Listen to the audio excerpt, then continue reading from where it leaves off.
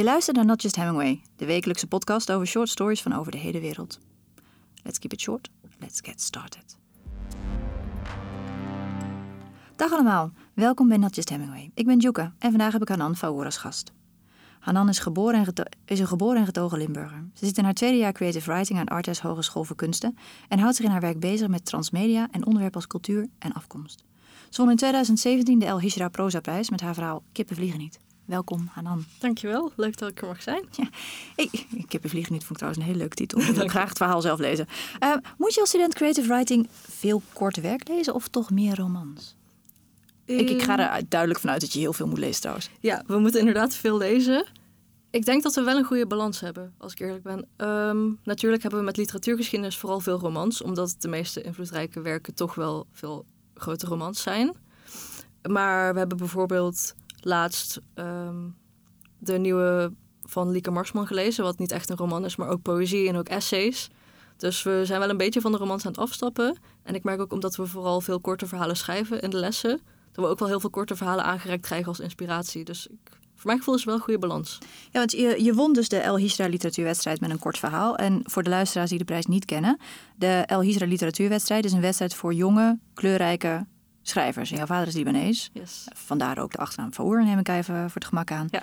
Schrijf je graag korte verhalen? Vind je dat soort huiswerkopdrachten leuk? Ik vind het heel leuk. Ik merk wel dat ik het steeds ingewikkelder begin te vinden. Ik weet dat ik, toen ik aan de opleiding begon, dacht, oké, een kort verhaal is gewoon een verhaaltje van een paar kantjes. En dat gaat wel, dat heb je er zo uit. Maar eigenlijk is het heel gecompliceerd, omdat het technisch gewoon heel anders in elkaar zit dan een roman. Je hebt in heel weinig woorden, moet je eigenlijk wel een hele wereld neer kunnen zetten. En dat is nog wel vaak een uitdaging. Maar ik vind die uitdaging ook juist wel heel erg tof. Dus in eerste instantie was je niet gehinderd door enige kennis? En nu vervolgens nu ik weet wat ik een beetje moet doen, wordt het toch een stuk lastiger dan ik dacht. Dus die kippen die vliegen niet, was dat voor het inzicht of was dat na het inzicht? Dat was wel na het inzicht. Oké, ja. Dus dat is echt effectief zitten, zweten, nadenken, schrappen. Ja, vooral veel schrappen. Want een wijs flauwe vraag, maar hoe lang schrijf je ongeveer aan een kort verhaal, inclusief laten liggen en redigeren? Ik heb natuurlijk vooral voor school heel veel deadlines. Dus dan moet het, ik ben ook een beetje een uitsteller, dus dan moet het vaak wel heel snel. Maar ik denk dat ik bijvoorbeeld voor Kippen vliegen niet wel 4 maandjes heb gezeten daaraan. Met inderdaad, ik denk 4 redactierondes. En er is wel flink aan gewerkt. Maar toch wel, nu word ik ineens heel jaloers. Toch wel fijn dat je dat dan op een school, dat mensen ook gaan zeggen, ja, maar let hier eens op, let daar eens op. Heel fijn. Dat is ook het hele ding van zo'n schrijfopleiding. Je zit in een... Het is niet nodig om schrijver te worden. Je kan ook prima schrijver worden zonder zo'n opleiding. Het is Harry Mulisch, Hemingway. Alle grote schrijvers bijna. Alle dode blanke mannen. Het is gewoon zo dat je in een omgeving zit waar heel veel mensen gewoon je heel veel andere inzichten kunnen geven die je anders gewoon heel lastig zou krijgen. En dat is heel inspirerend. Dat is heel fijn. Grappig. Lees je dan nu zelf ook graag korte verhalen daardoor? En zo ja, wanneer lees je die dan? Ja, ik denk dat ik korte verhalen ook wat meer ontspannend vind dan romans. Omdat je er toch minder lang voor hoeft te zitten. Ik heb niet zo'n hele grote concentratieboog. Het is ook wel fijn als je dan binnen een uurtje, 1,5 uurtje wel klaar bent. En ik vind het ook heel tof dat zo'n kort verhaal misschien maar 5 bladzijden is, maar wel heel veel nadenkstof geeft. Dat je echt zo dagenlang nog kan nadenken over, omdat het eigenlijk zoiets heel compacts is. En er zit heel veel in, zo weinig tekst. En dat geeft gewoon heel veel stof tot nadenken. En dat vind ik juist heel leuk eraan. Mooi ervan. Dus waarom lees je dan? Is het dan ter ontspanning of juist... Is het ontspannend als je daar nog dagen mee bezig bent eigenlijk? Ik vind het vooral inspirerend. Ik denk dat ik het nou ook vooral doe om ervan te leren. Oké, interessant. Hey, ik vraag auteurs, en jij bent een auteur, want je hebt er zelfs nog prijs mee gewonnen. Ja. Ik vraag auteurs een kort verhaal te nomineren dat we hier bespreken. En jij koos, ik zeg maar even in het Engels, want ik las hem in eerste instantie in het Engels. Yes. The Not Needed Forest van Diana Cook. Het is vertaald door Kees Mollema in het Nederlands. Waarom dit verhaal? De eerste keer dat ik dit verhaal las, dacht ik snap het niet. Wat is dit? Lees ik iets over het hoofd? Wat is dit einde vooral? Ik was helemaal in de war. Oh ja, oké, ja. En toen las ik hem nog een keer, toen dacht ik, dit zit zo goed in elkaar. En dit is echt zo bijna gecomponeerd gewoon. Hoe goed het in elkaar zit en hoe de parallellen aan het begin en aan het einde bijna een cirkel vormen. En niet alleen dat, maar ook het onderwerp is eigenlijk, het is een beetje Lord of the Flies-achtig. Je hebt een groep jongens die in hun eentje moeten overleven. En ze doen dit op zo'n soort ontroerende manier. De manier waarop ze met elkaar omgaan is aan de ene kant heel pijnlijk en cru, maar ook heel lief. En ik vind die relaties tussen die jongens ook heel bijzonder. Grappig, eens even voor de luisteraar die het verhaal niet kennen. Ik zou overigens echt, ga je best doen om het te lezen. Ik moet je echt ook bedanken, moet ik heel eerlijk zeggen. Want ik las het en... Nou, je moet eigenlijk Jasper Henderson bedanken. Met name in het begin dacht ik... Want toen ik in het Engels las een aantal woorden die ik niet 1, 2, 3 kende. En uit de context. En in het begin is ook gek. Ja. Er zijn dus in een niet nader genoemde plek. Is er, wat achteraf aan het eind van het verhaal blijkt, 1 keer per jaar. Zijn de kinderen die zijn not needed. En die krijgen dan een bericht thuis. En waarom maakt even niet uit. En dan moeten ze door een shredder heen. Daar komt het eigenlijk even op neer. Er worden gewoon een luik ingegooid en die moeten dood. Ja. En dat is verder helemaal totaal niet ter zake doend in het verhaal. Nee, dat is gewoon de wereld. Ja, en dat maakt het echt dat je denkt, hè? Dus dat was het stuk wat ik even niet begreep. En dan door een gat in de slurf ontsnapt de hoofdpersoon, of de ik, laat ik het zo zeggen, die komt daar niet in terecht. En dan blijkt hij uiteindelijk niet de enige te zijn. En dan ontsnappen ze en dan komen ze inderdaad in een bos. Wat ik ook erg knap vond trouwens, op een gegeven moment gaat het over van ik naar wij. Je hebt een tijdje, heb je inderdaad een groepsgevoel. Een groepsverteller. En ze moeten daar een soort nieuwe wereld. En in het begin is het natuurlijk lachen, want het zijn jongetjes en ze hebben regels. Die mogen ze zelf maken. En soms betekent dat ze gewoon 3 uur lang aan het gillen zijn tegen een boom aan het staan. Dat mag. Precies. Maar het is eigenlijk nog heel erg lente. En op een gegeven moment komt het winter en dan wordt het best wel... Dan wordt het lastig, want het eten is op en je moet iets. Ja, precies. En dan wordt het is best luguber. Ik bedoel, het werd echt op een gegeven moment dat ik echt... Holy smaak. Maar toch, ondanks dat lugubere, zijn ze ook toch wel lief. Want op een gegeven moment is er eten nodig. Dan denken ze, we offeren de zwakste. Maar compleet tegenovergestelde van wat de regering bij hun doet. Gewoon in een sluis gooien en ze zijn er klaar mee. Proberen zij er nog wel iets van te maken. Ze geven wel een feestje voordat ze iemand offeren. Ze proberen er wel een soort van waardig afscheid aan te geven. Wat overigens weer een ander kort verhaal is. En nu zit ik me net even af te vragen. Dat schiet me echt nu pas binnen. Er is zo'n kort verhaal waarin je al lezen is een dorp en je zegt aan het voorbereiden op het feest. En dat is echt een super blij, positief verhaal. En dan als je doorleest blijkt dus het feest te zijn inderdaad dat ze 1 keer per jaar moet iemand offeren. En dat is ook een soort van gekke twang. De eerste keer dat je het las, wat viel jou op? Ja, vooral veel verwarring. Maar ook dat ik dacht, dit is echt zo'n verhaal wat ik een paar keer moet lezen voordat ik het helemaal kan vatten. En toen, ik las het dus meteen nog een keer. Ja. En er zitten dus echt hele goede parallellen tussen. Gewoon letterlijke zinnen die aan het begin en aan het einde gewoon gecopieerd zijn. Oh shit. Precies. Sorry, dat wist ik niet. Want ik heb dus inderdaad, want aan het einde dacht ik, En toen ging ik terug naar het begin. Even de namen checken. Sorry mensen, je moet het echt gewoon zelf lezen. Het is namelijk niet leuk als de clue weggeef. Even nog een keer de namen checken, maar echt op zinsniveau hetzelfde? Op zinsniveau, dus eigenlijk zou je het gewoon heel mooi als een cirkeltje door en door kunnen blijven lezen. Oh, want dat... Ja, dat vind ik dus zo knap gedaan. Want in eerste instantie valt het niet op. En dan ga je er goed naar kijken en dan denk je, het begint gewoon weer opnieuw. Grappig. Hoe kwam jij aan dit verhaal? Want je zei het ook al, je moet iemand anders bedanken. Ja, Jasper Henderson. Daar hebben wij les van gekregen op school. En we hadden een projectweek van hem. En hij had het vooral over dystopische verhalen. En daarbij kwam dit dus. Sowieso, deze hele bundel is echt... Want je hebt het hele... het komt uit Man versus Nature? Ja. Man tegen natuur. Ik weet niet hoe zich dat in Nederlands vertaalt. Ik heb denk ik ongeveer de helft tot nu toe gelezen. En het is allemaal dystopian?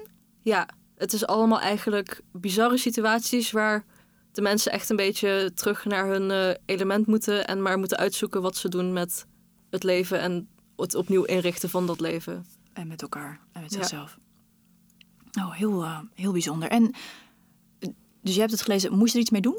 Heb je hier, weet ik veel, heb je dit in groeps besproken? We hebben het besproken met z'n allen en die week moesten we gewoon zelf een verhaal schrijven. Maar dat had verder, je mocht weten wat je wilde doen. Maar het was vooral ter inspiratie en ook een beetje... Ja, er wordt toch misschien bij meer schrijfopleidingen wel vaak gedaan dat literatuur altijd een beetje hoge literatuur moet zijn. En dystopisch wordt toch altijd een beetje als young adult gezien. Maar Jasper wilde juist laten zien van... dystopisch kan ook hartstikke literair zijn en hartstikke interessant zijn. Heb je Ursula Le Guin gelezen? Nee, oké. Die is trouwens nu dood. Is nu dood, sorry. Zit er, ik bedoel, nu ben ik helemaal... Want ik had dus niet gezien dat die zinnen zich herhalen. En je hebt een kopietje bij, dus ik probeer heel erg over de microfoon heen naar het kopietje te kijken. Zijn er andere dingen waar jij op bent geweest waarvan je denkt dat een eerste keer lezer zoals ik heb het 1 keer gelezen en het begint dus 2, 3 keer aan enkel het begin. Zijn er andere dingen waarvan je zegt van nou, mensen die zien dat misschien in eerste instantie over het hoofd, maar dat is waarom dit verhaal zo goed is? Dat is een goeie. Als het antwoord nee is, dan is het ook goed, hè? Ik bedoel... Nee, ik zag het zelf in ieder geval wel over het hoofd. Dit gaat natuurlijk heel erg over de jongens en over hoe zij een soort van een nieuwe samenleving maken. Maar het gaat ook wel heel erg over een oude samenleving en hoe oneerlijk die eigenlijk is. Want er worden dus gewoon willekeurige jongetjes eigenlijk als ze 10 zijn, dan moeten ze weg. Oh, is maar het het is 10? dus, Wist ik niet. ja, volgens mij als ze 10 zijn, maar het zijn dus ook niet alle jongens. Maar het is toch niet heel willekeurig? Tenminste, in het begin van het verhaal zegt die moeder tegen die vader... Want die knul zelf, die ziet van ja, dit is de wereld. En ja, nu ben ik gekozen. Dus ja, dan zet je spullen bij de straatweg. En dan komen alle mensen kijken of er nog goede schoenen bij zitten. En nog iets anders.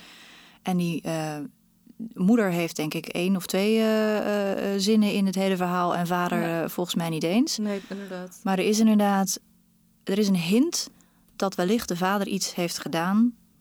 dat dan de niet genoemde staat niet aanstaat en dat daarom hun zoon... Zo las ik het niet. Ik weet wel dat jongetje zegt van... Mam, we kunnen hier niks aan doen, het is willekeurig. En die moeder zegt, nee, het is echt niet willekeurig. En dan kijkt ze die vader aan.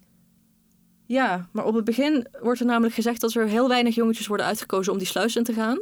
Maar dan uiteindelijk is het toch in zijn straat... staan meerdere spullen buiten, bij meerdere huizen. Dus ik denk dat het misschien toch een soort van status iets is. Als je in dezelfde straat, mensen van een beetje hetzelfde niveau... en dat er toch meerdere jongetjes weg moeten... terwijl het blijkbaar heel weinig jongens zijn die weg moeten. Oh, dan moet ik eens even over nadenken. En vervolgens gaan ze namelijk in bussen naar die sluis, naar die slurf. En in het bos zijn ze met z'n 14. Initieel, dam. Dus dat is... dat staat ook nog best een flink aantal. Je kan er ook niet van uitgaan dat er 1 op de 3... Ontsnapt, ja. Ik vraag me dan ook af... als dit zo'n regering is die dan zo graag van de jongens af wil... controleren ze die sluis dan niet? Er zit blijkbaar een gat in. Precies, of het is echt een super sinister... Nu complottheorie! Of het is zo'n super sinister... dat die jongens ontsnappen. Precies. Ja. Een soort van heel gemeen... daar heb je vast ook hele slechte films over. Een soort van Hunger Games-achtig iets. Yes. Van... dat is dan los het zelf maar op. Ja, precies. Als een soort van entertainment-achtige... Ja. Oké. Dus jij had meer gelezen van haar en die waren... Zijn die ook zo sinister of zijn die alleen maar dystopian? Ik denk dat ze ook wel zo sinister zijn. Ze heeft 1 verhaal bijvoorbeeld over de wereld die dan onder water staat. En er zijn dan 2 huizen die nog op een berg staan. Die staan nog overeind. En het hoofdpersonage, zijn buren zijn heel erg in nood. Maar hij negeert het de hele tijd, want hij heeft een voorraad en hij denkt zoek het maar uit. En uiteindelijk gaat hij daaraan ten onder omdat hij dus in zijn eentje achterblijft. En die buren uiteindelijk allemaal oplossingen bedenken. En dus wel gewoon kunnen overleven. En hij blijft er. Dus wel allemaal een beetje cru. Ook daar, je had vroeger zo'n serie, ik kan er even niet op de naam komen. Dat had ook allemaal inderdaad van die hele gekke dingen, van die hele gekke premises voor een verhaal. En een ervan was dat er ook zo'n vader was en die was helemaal voorbereid op als de bom viel. Mm-hmm. En die had een schuilkelder en die kon echt misschien al 2 jaar vooruit met blikjes tonijn. En hij had een telescoop gebouwd zodat hij uit die schuil... Bari. En dan inderdaad die bom valt. Dus hij trekt zich terug met die familie. En je ziet al in het verhaal dat die moeder en die vader...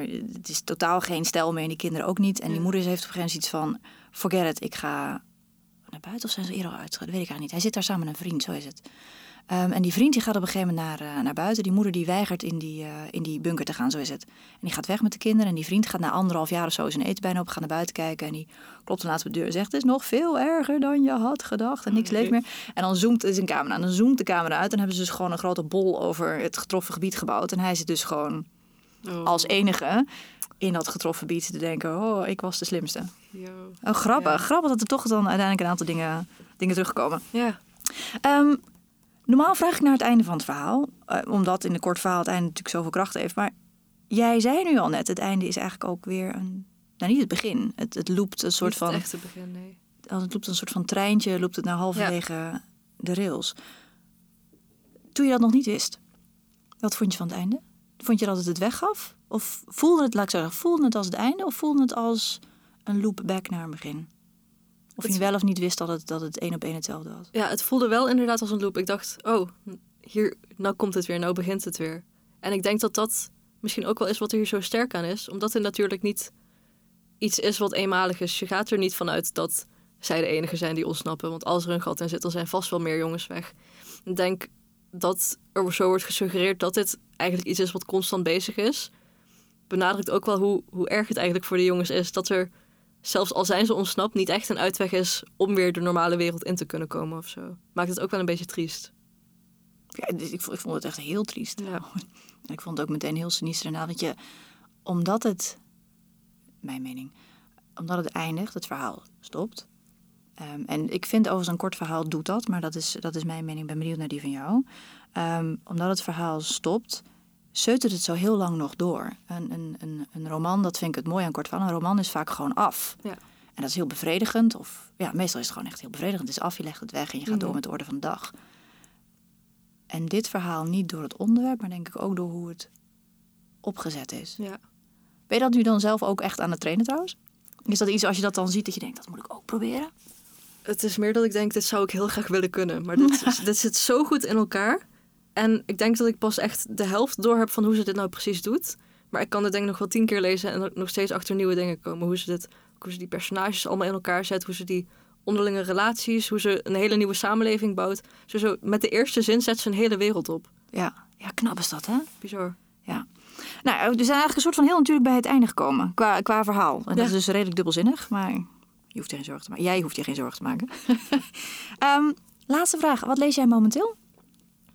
De verzamelbundel van Lieke Marsman. Man met hoed. Oh ja, dat zei je. Maar ja, wacht even, want dat zei je net in aan het begin. Maar toen zei je ook dat het over essays ging. Maar je doet creative writing. Is essays...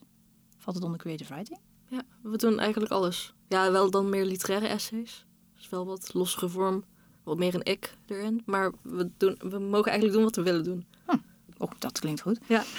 Oké, dankjewel Hanan. Yes, Dit was echt een leuk gesprek. Dit was Not Just Hemingway, de podcast over korte verhalen. Kom gerust vaker terug. Subscribe via iTunes, Soundcloud of YouTube. Ga naar www.notjusthemingway.com en volg ons op Twitter @notjusthemingway voor meer short story love.